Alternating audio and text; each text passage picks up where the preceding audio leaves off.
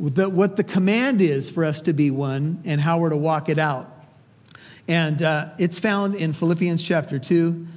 We're going to read verses 1 through 4, Philippians 2. If you're able to stand with us, would you stand for the reading of God's word?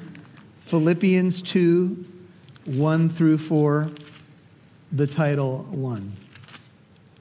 It reads this way: Therefore, if there's any encouragement in Christ, if there's any consolation of love, if there's any fellowship of the Spirit, if any affection and compassion, Philippians 2:2.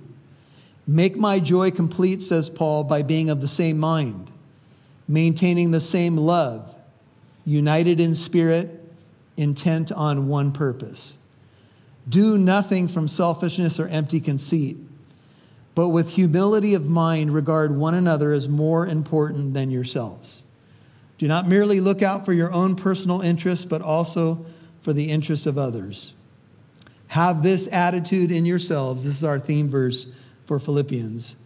Have this mindset or attitude in yourselves, which was also in Christ Jesus. Father, as we have read these opening verses of chapter 2, thank you for them. They're breathed out by God. They will be profitable for us as we take them in. May our hearts be pliable. May you give us ears to hear what the Spirit says to us in this hour.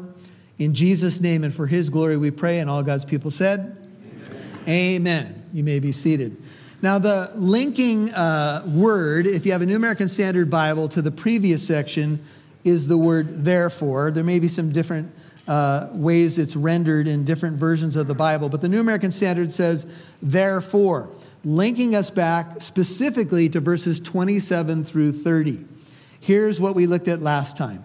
Only conduct yourselves, 27 verse chapter 1, conduct yourselves in a manner worthy of the gospel of Christ, so that whether I come and see you or remain absent, I will hear of you that you are standing firm in one spirit, with one mind, striving together. That's a gladiatorial, the arena language, standing together, fighting together for the faith of the gospel.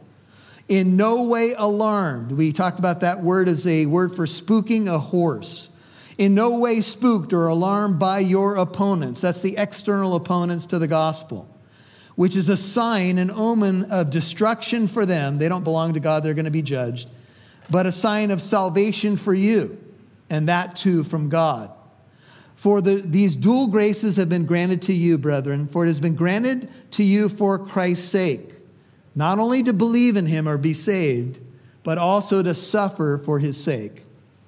Experiencing the same Greek word agon, where we get agony, conflict, back into the idea of the arena and a struggle in combat is the idea. Experiencing the same agon or agony which you saw in me, and now here to be in me, Paul might say, as I write to you from prison. Therefore, the connecting word taking us from external opponents to the gospel, and there will always be those, people who make fun of the gospel, people who ridicule Christians, etc., people who love when something terrible happens to jump on the bandwagon and say, you see, the church is a bunch of hypocrites, you name it, to what now we are going to deal with, which is more of an internal threat.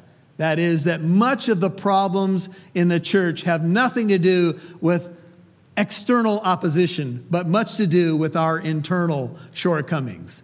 And all God's people said, yeah, it's very true. So stories have come out over the years about ugly things happening in churches. A couple of examples. R. Kent Hughes writes in his commentary on Philippians, when a certain church in Dallas became divided, the rift was so bitter that each instituted a lawsuit seeking to dispossess the other from the church's property. This despite the scriptures warning about taking such matters before public courts. That's 1 Corinthians 6, 1 through 8. The story, of course, hit the Dallas newspapers and garnered considerable interest from the readers. The judge wisely ruled that it was not within the province of the court to decide such matters until the case had been heard before the denomination's church court. So the dispute was remanded to the ecclesiastical court or church court, where eventually the decision was made to award the real estate, church real estate, to one side. The losers withdrew and formed another church nearby. Church growth the American way. Now, it was reported in the Dallas newspapers, no doubt to the delight of some, that the church court had traced the trouble to its source.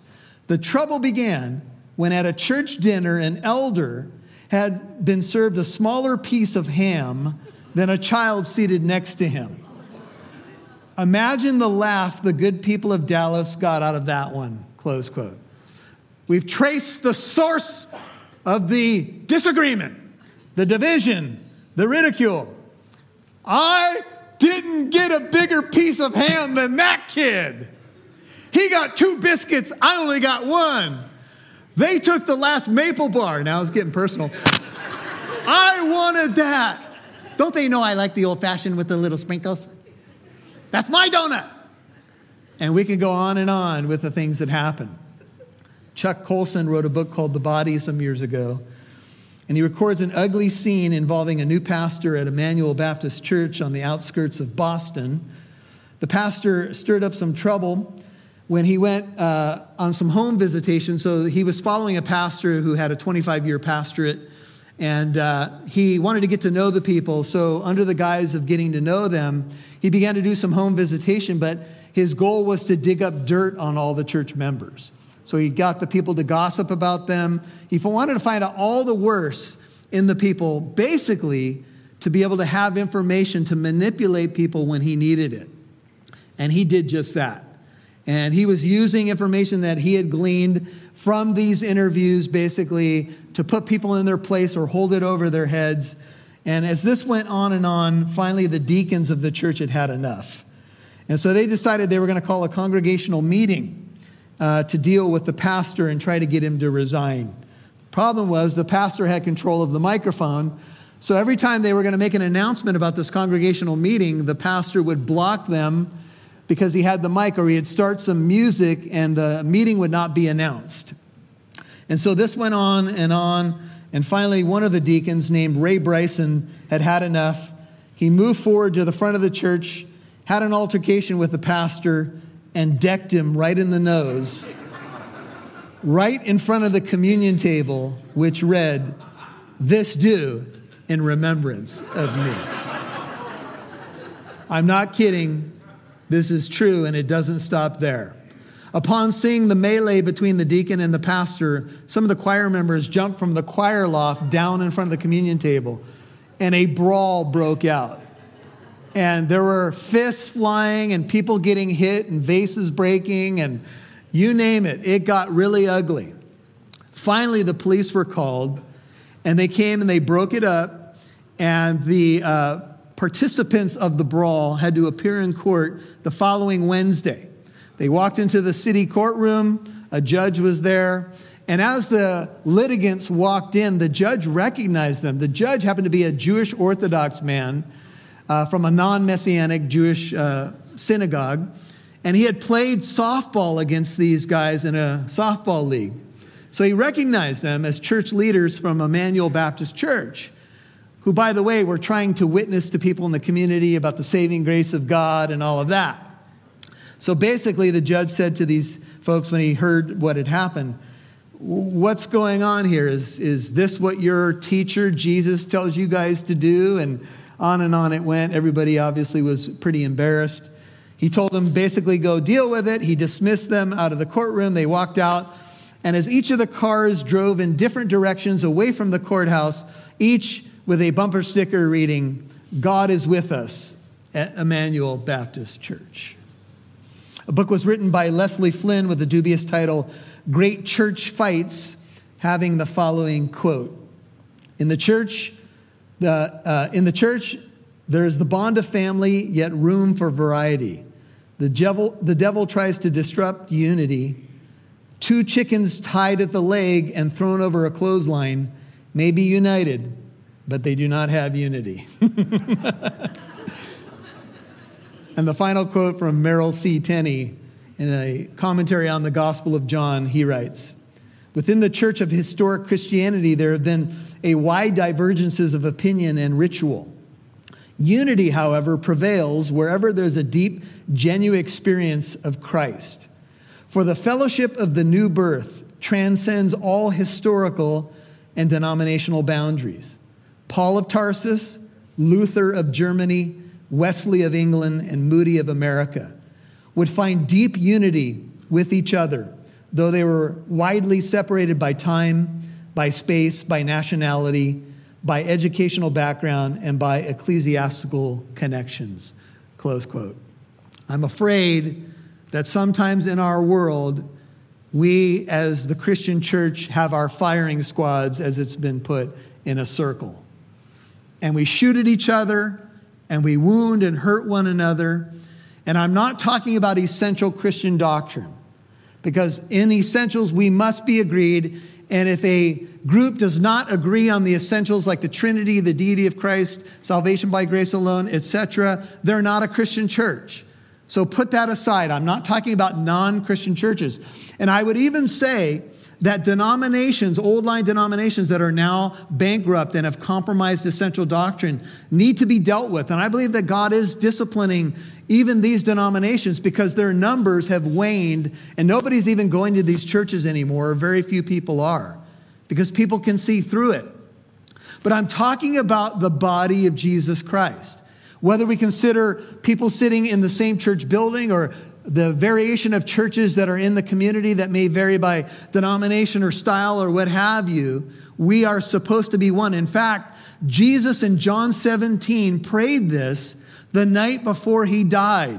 Father, you write down if you're taking notes, John 17, 20 through 23. Father, my prayer for them is that they would be one as we are one. Now, I want you to think about how close that oneness is, because Jesus' prayer is appealing to the oneness within the triune God. And it's been well said that within the triune God, Father, Son, and Holy Spirit, there already existed a love relationship. And we know we've looked at some of the theology of the Trinity, but I want you to hear Jesus. Father, that they, the disciples and those who believe in me because of their witness, be one as we are one. Father, Son, and by extension, Holy Spirit. He goes on to say that they may be perfected in unity. Please listen. That the world may know that the Father sent the Son, and I'm paraphrasing now, to be the Savior of the world. That they, my prayer for them, Lord, is that they would be perfected in unity, that they would be one. And there's so many things that fight against our oneness. We all know, those of us who are married, that the two become one in marriage. But you all know that to continue to foster oneness is work. Amen? It does take prayer and self-sacrifice. And so though we are one in our marriage bond, for those of you who are married, yet we have to work on our oneness. We have to walk out our oneness. And the same principle applies in the body of Christ. We have external opposition, and we're to be immovable, steadfast, always abounding in the work of the Lord. But we have internal issues as well. That is what Paul is going to address. And the evidence is, as we go on in this book, in chapter 3, it seems like the Philippian church is dealing with the Judaizing heresy. I'll get into that more as we get into that chapter. And in chapter 4, it's clear that two women who were strategic in helping Paul in the gospel ministry are at odds with one another. And Paul's going to ask them to live in harmony in the Lord, to walk out their oneness, if you will. So that's ahead of us, but these verses are going to deal with the specific issue of how we walk out oneness. Take a look. Therefore, if there's any encouragement in Christ, this is what's called a conditional clause in the Greek. And so this means you could have it this way. Since there is encouragement in Christ, so if you could read it this way. Therefore, if there is any encouragement in Christ, and there is, if there's any consolation of love, and there is, if there's any fellowship of the Spirit, that's the Holy Spirit, and there is, if there's any affection and compassion, and there is. Now what Paul does is he goes back to 4 realities, if you're taking notes, 4 things he asked them to recollect, or so you could say 4 recollections of when they first met Jesus. And he wants them to think back to the time that they first became a believer. Now, if you're not a believer, these could be brand new to you. So I pray that if you don't know Christ, this will be the first experience you have of these 4 things. But for many of you, this is going to be a reflection. For me, it's back to the late 80s when me and my beautiful bride, Brenda, who was up doing the announcements today on the video, heard the gospel. And we walked forward together at an altar call at a church in Orange and gave our lives to Jesus. We were newly married, or actually I think we were still dating at that time. I think we were engaged.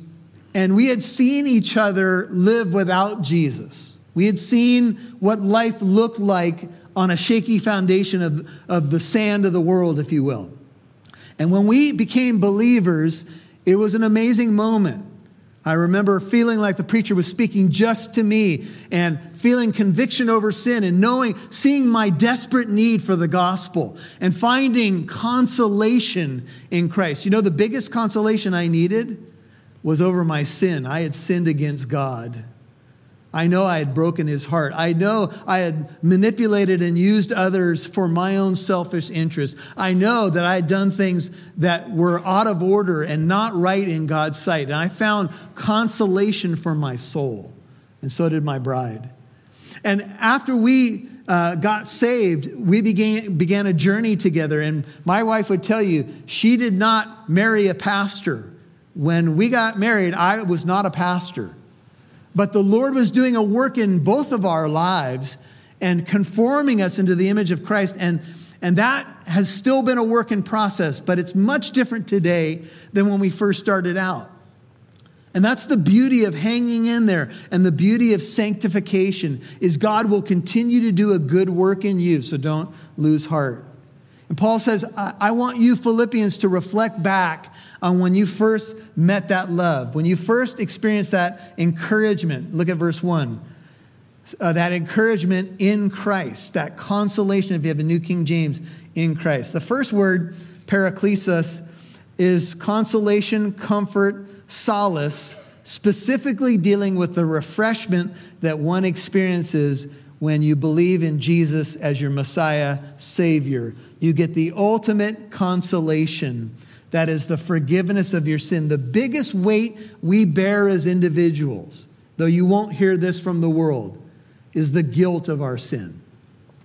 And when that guilt gets dealt with and eradicated and removed from your life, it brings a consolation that I don't even know if I can put into words. But for those of you who have experienced it, and you know that God has taken your sin and from as far as the east is from the west, so far as he removed our transgressions from us, that is a burden that gets lifted from you in Christ Jesus. And it is wonderful. The second thing, the recollections or realities that you experience is consolation of love. You know, when I heard about the love that Jesus has for me, when I heard about the love demonstrated at the cross, when I heard John 3:16 for the first time, God so loved the world.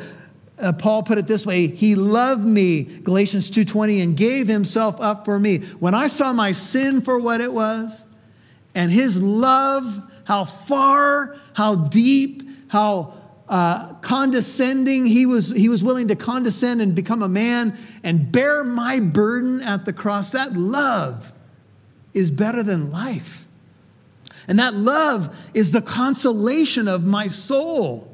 It's that love that surpasses knowledge, as it's celebrated in Ephesians, I think it's chapter 3.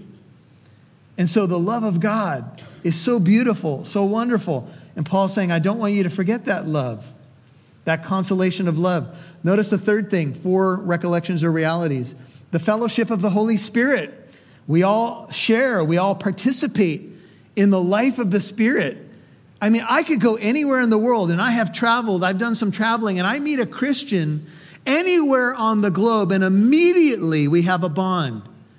There's some people I could only talk to through translators because we didn't speak the same language, but we had the language of heaven, if you will. We knew we were brothers or sisters, brother and sister in Christ Jesus.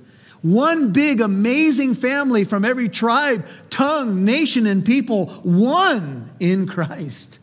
It's amazing. Different styles of worship. You could go to Africa, you could go to Nepal, and it's different, yet we are one in Christ. I want you to just flip over to 1 Corinthians chapter 12, a little bit back.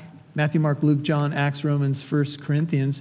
Paul is dealing with the body, and he uses the human body as a metaphor or an image to convey the thought that you belong and that we're one. And here's what he says. 1 Corinthians 12, verse 12. Even as the body, that is the body of Christ, or the church, is one and yet has many members, 1 Corinthians 12, 12. All the members of the body, though there are many, are one body, so also is Christ. For by one Spirit we were all baptized into one body, whether Jews or Greeks, whether slaves or free, we were all made to drink of one Spirit. For the body is not one member, but many. If the foot should say, because I'm not a hand, I'm not part of the body, it is not for this reason any less part of the body.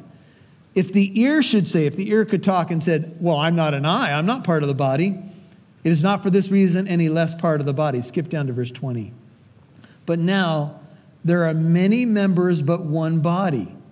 The eye cannot say to the hand, I have no need of you. Or again, the head to the feet, I have no need of you. On the contrary, it is much truer that the members of the body which seem to be weaker are necessary. I was listening to the testimony of Becket Cook, came out of the homosexual lifestyle in 2012, and was brought to Christ through a church called Reality LA. He met some believers in Hollywood. They had Bibles on the table. They were doing a Bible study. He was interested, so he asked them about what they were doing, and then he said he asked them the $64,000 question, what do you believe about homosexuality? They were honest with him, but loving at the same time. And they invited him to the church, and he said he couldn't believe it, but the next Sunday he found himself at Reality LA. The rest is history, and Beckett's been a believer, and the Lord's using him in amazing ways. And he talks about how there were 3 miracles that happened to him in a church service like this through prayer. And ways where God just confirmed. He was praying over something and someone spoke a word to him, or he needed someone to walk over to him and the Lord did it. Just miracle kind of things. But one of the Sundays he came forward for prayer and he said, I don't know why more people don't come forward for prayer in church services. He said, free prayer. Can it get any better? He said he came forward for prayer every Sunday. And somebody laid hands on him and they prayed for him. And he said he was delivered that day from depression. He said he felt a power, a tingling sensation, actually described it as coming through the bottom of his feet and going out the top of his head. And from that day forward, he was forever delivered from depression. Now, he wanted to qualify it. And he said, you know what? It doesn't always happen that way. And sometimes God has his reasons why, things don't happen immediately. But I'll tell you, this is the beauty of the body of Christ. It's not just about us singing some songs and taking in a sermon. We are one. And if I know that my foot is hurting, believe me, I'm going to take some care of my foot because I know I need my foot. It's amazing how you can hear one part of your body can be hurting that you take for granted, like a pinky or a toe. And it needs attention. And the point is this: we are one body in Christ, and we are to love each other and remember who we are. The last thing, if you flip back to Philippians 2, in these remembrances or realities of experiencing Christ, is affection and compassion. Our God is full of compassion. And that's what we experienced when we met Jesus, was the compassion of God. His mercies are new every morning. They never fail. Our God is a God of compassion. And I'll tell you one more thing that JP mentioned. He was talking about the healing miracles of Jesus. And yes, many of them were signs that were intended to get the gospel to people or to become a metaphor for a spiritual need that people had. But Jesus also healed because he was full of compassion. And he had compassion when he saw the people in Matthew 9 like sheep without a shepherd, scattered, downcast. He said to the disciples when the multitudes had followed him, I have compassion for the people because they've been following me for all this time and they don't have anything to eat. Our God is full of compassion. And that's why when you had the desperate need for your salvation, when you met Christ, he gave compassion to you. He didn't need to, by the way. He could have rejected you, but when you reached out simply and said, Lord, I repent and I believe, compassion came your way. It was compassion that called you in the first place. And so unity is around these similar experiences of all of us coming to the Lord in the same way. 4 recollections or realities, now 4 outcomes in verse 2, Philippians 2. So since this has happened, make my joy complete. You want me to be happy, says Paul, writing from prison? I want you to do these 4 things. Be of the same mind, number 1. Maintaining the same love. United in spirit, that's the soul here, the human spirit. Intent on one purpose. 4 recollections or realities, 4 implications of those realities or outcomes. I want you to be of the same mind. Unity is the benchmark of the gospel. And so this doesn't mean that we all need to think exactly the same about everything. This has to do with the essentials of the faith or the gospel itself. We do have diversity. We don't all think the same thing about all the different topics. We don't all dress the same. That would really scare me if you all came in similar garb. It would be cultic and weird, right? We know the diversity exists, but we are to be of one mind as it relates to the kingdom of God. Amen? We're to put on the mind of Christ.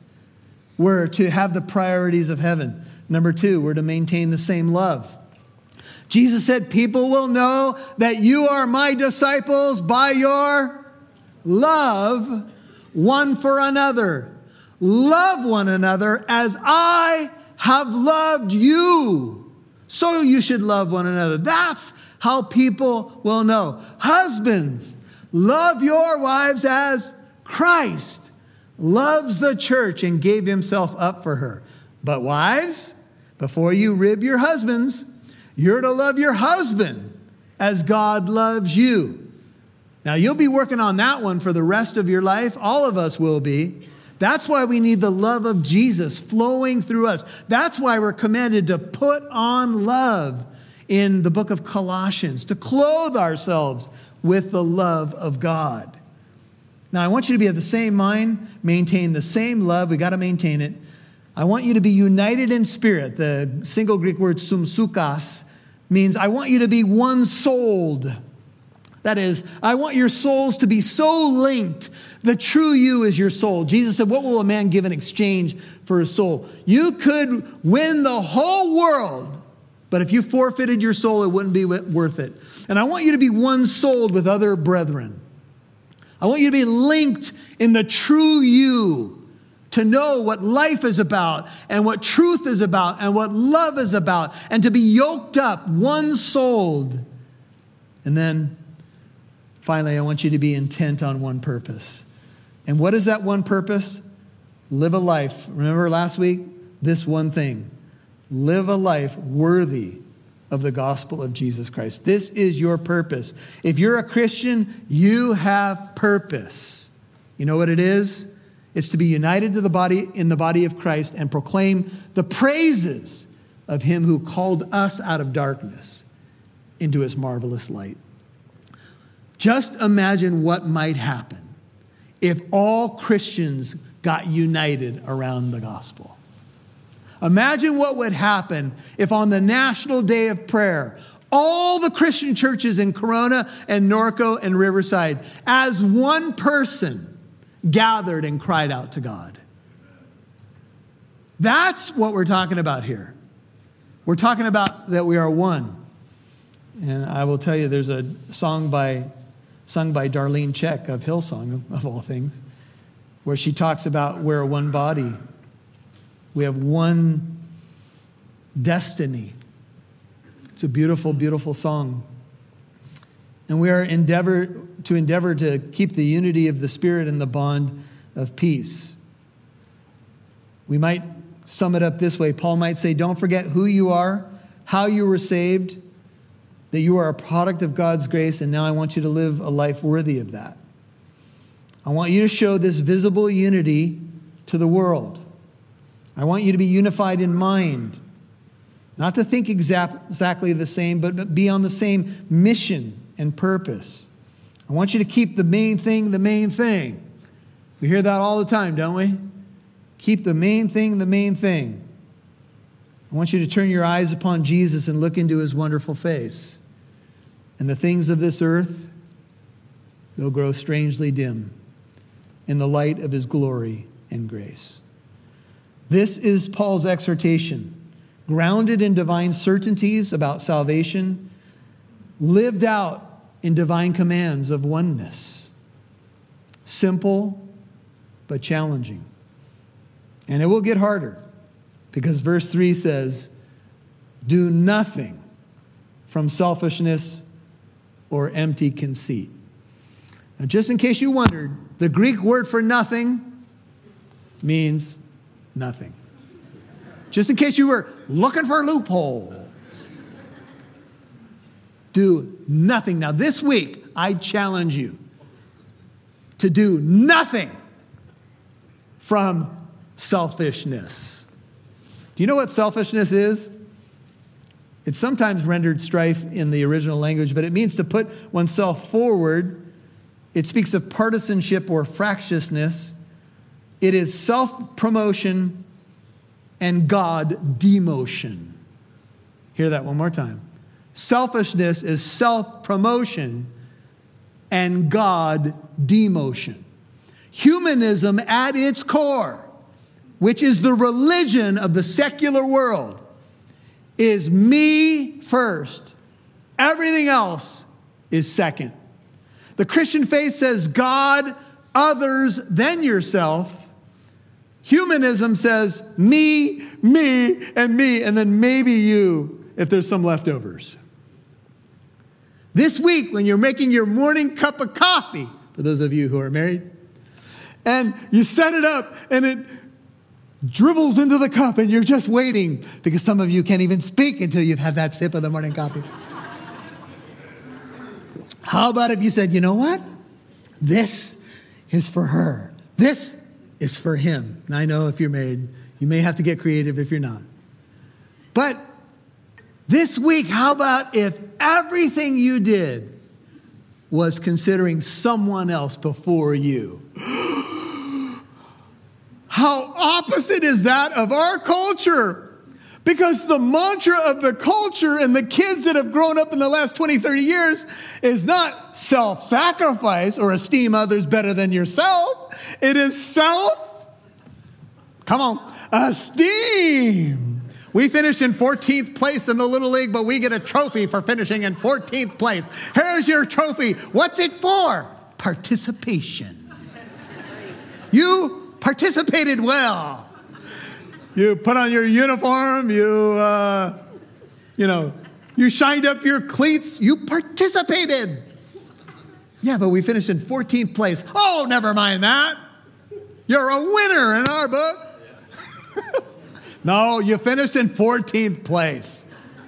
Let it teach you a lesson to get better. Or to use a comedian's line, your son stinks at baseball. Face it.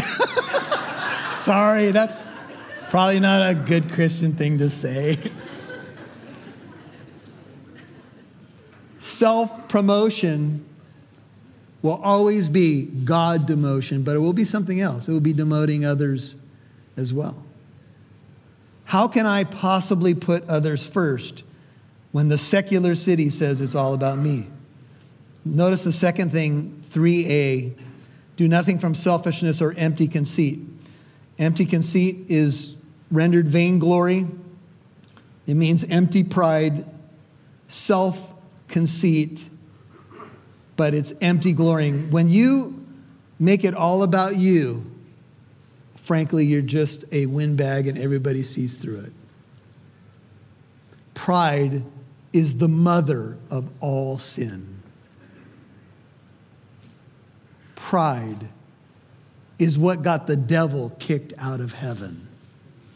Pride, according to Isaiah 14, 12 through 15, which is addressed to the king of Babylon, and you can think of Nebuchadnezzar and how God humbled him. But on a secondary level, many scholars believe it's addressed to Lucifer or Satan. I will, ascend above the stars of God. I will be like the Most High. And God says, no, you won't.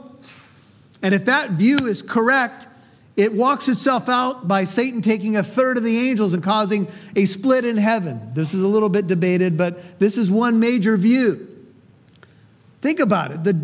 If the devil indeed did that, he caused a split in heaven. Should it shock us that churches split and that the devil divides people? Pride is the root of destruction. In fact, I shared a couple stories of churches that went down and fell hard. And at the root of them, if it wasn't a woman, which in many of the cases with these pastors, it has been, it's been power and pride. You say, well, what's the solution? It's in verse 3, part B. But with humility of mind, let each of you regard one another as more important than himself. Rousseau, who was an enemy of Christianity, said, I rejoiced in myself. My consolation lie in my self-esteem. Let's walk down the street. We'll talk about ourselves. Self.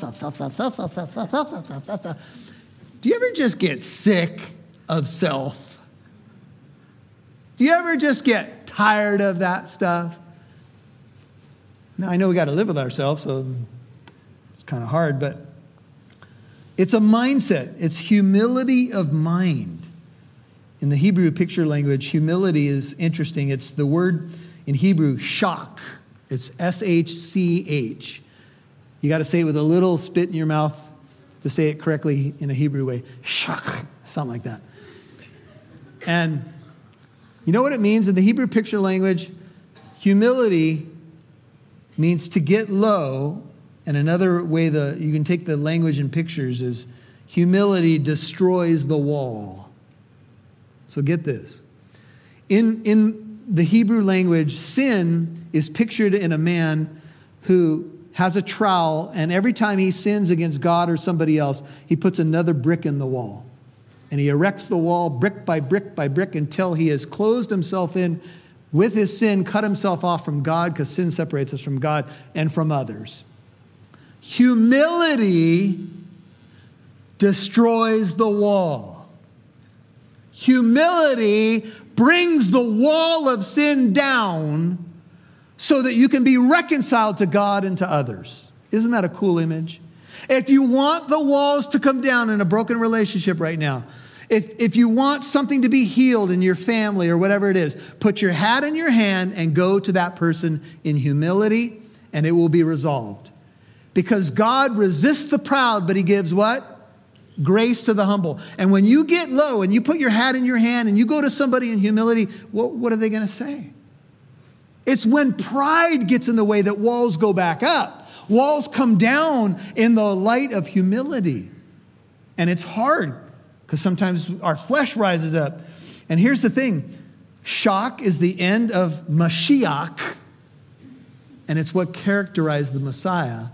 And as we study the great passage of next week, we'll talk about how he humbled himself by becoming obedient to the point of death, even death on a cross.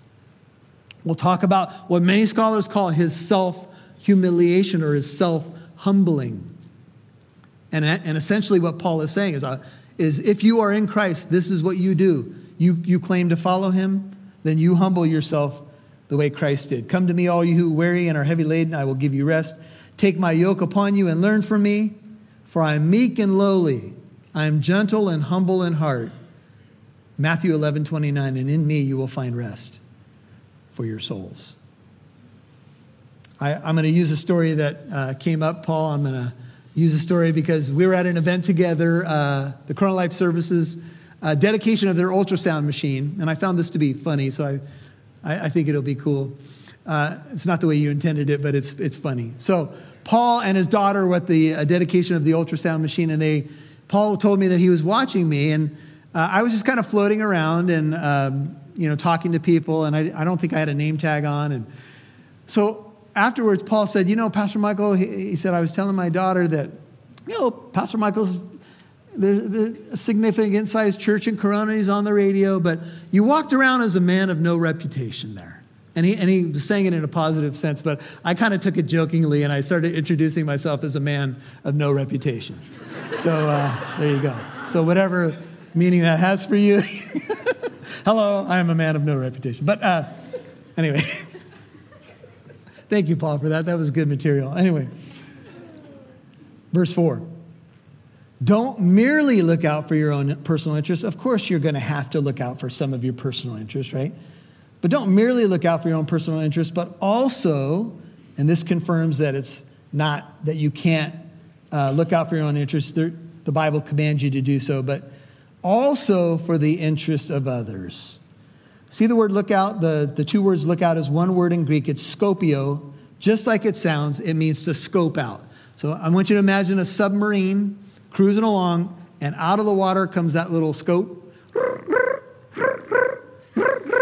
This is what you're supposed to be doing as a Christian. You're supposed to be scoping out the needs of other people. Don't approach them with this kind of gesture because it might freak them out. But anyway, scope them out. In other words, you are to be on the lookout as to how you might be a blessing to other people. Isn't that cool? So maybe this week, as you're looking around and thinking about, the Holy Spirit will help you. Someone comes to your heart. Text them. Hey, I was just thinking about you, and I know you're going through something, and I'm praying for you. Or, hey, I was just thinking about you, and I miss you, and I just want to tell you I love you. You're my brother and sister in Christ. Whatever you might say. Or maybe it's that there's a renewed fervor for something long lost in our culture called chivalry. Take note of that word. That means you open the door for your lady. You give her flowers when it's not a national holiday. She's shocked. You begin to acknowledge national holidays that you used to say you don't acknowledge. Believe me, it matters. Love is not rude. 1 Corinthians 13:5. It is not self-seeking. Love is not easily angered, and love keeps no record of wrongs. To sum it up, verse 5 will be the bridge verse into next week, but it sums up this section saying these words. Have this attitude in yourselves, which was also in Christ Jesus. The word attitude is a word which means a mindset. There was an old commercial floating around, and it was, attitude is everything. But the world has this view of it. It's kind of like you do your best to change your attitude. How many of you have decided on a Sunday, all right, make a declaration, tomorrow I am going to have a better attitude. I'm going to wake up in the morning and smile. I'm going to practice in the mirror. And so you think, okay, I'm going to do it now. It's just like that Monday diet, All right, that's it. Starting the diet. And then it's somebody's birthday in the office and there's chocolate cake. How could you say no to chocolate cake? You're free in Christ. So you say, tomorrow, I love you, tomorrow. Anyway,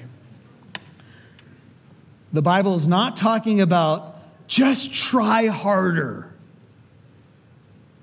It is talking about imitation, imitate Christ, but there's no imitation without impartation. Are you with me? Jesus, here's one of my prayers.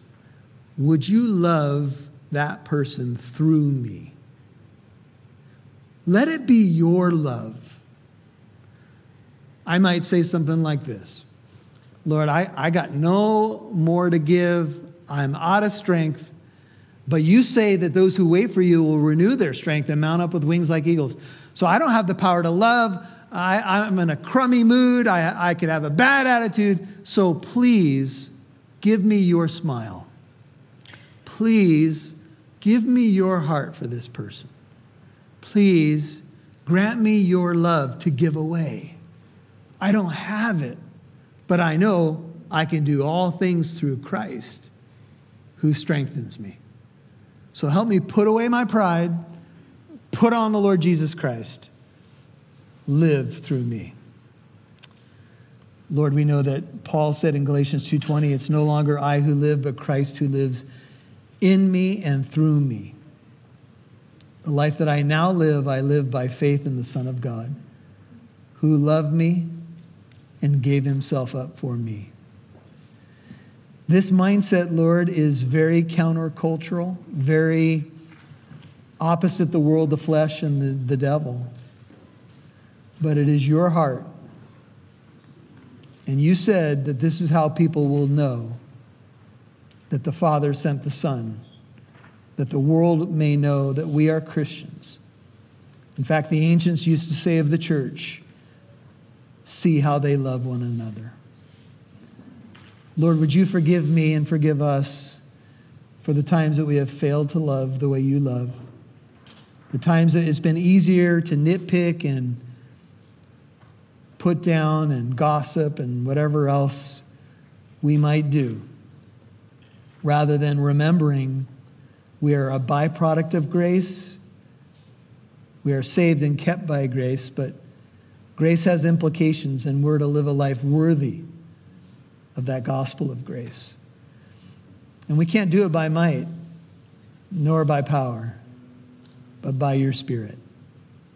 So would you help us to learn how to yield more, spend more time with you, so that when we walk away from that time, we're so filled up to overflowing that it's just a natural overflow. It's not something we're trying to manufacture. Somebody once said, we're not manufacturers, we're distributors. We simply give out what you give us. Prayerfully, a constant flow to give away. Thank you for your patience with me, Lord, your patience with us. Thank you that you don't keep a record of my sin. You've cast it away, and I'm so grateful. Help me not to keep a record of wrongs in others as well, but to have your heart in all things. Now, if you've not met Jesus with your head and heart bowed, those of you who are believers, would you be praying, and would you allow the Word of God to sink down deep into your soul?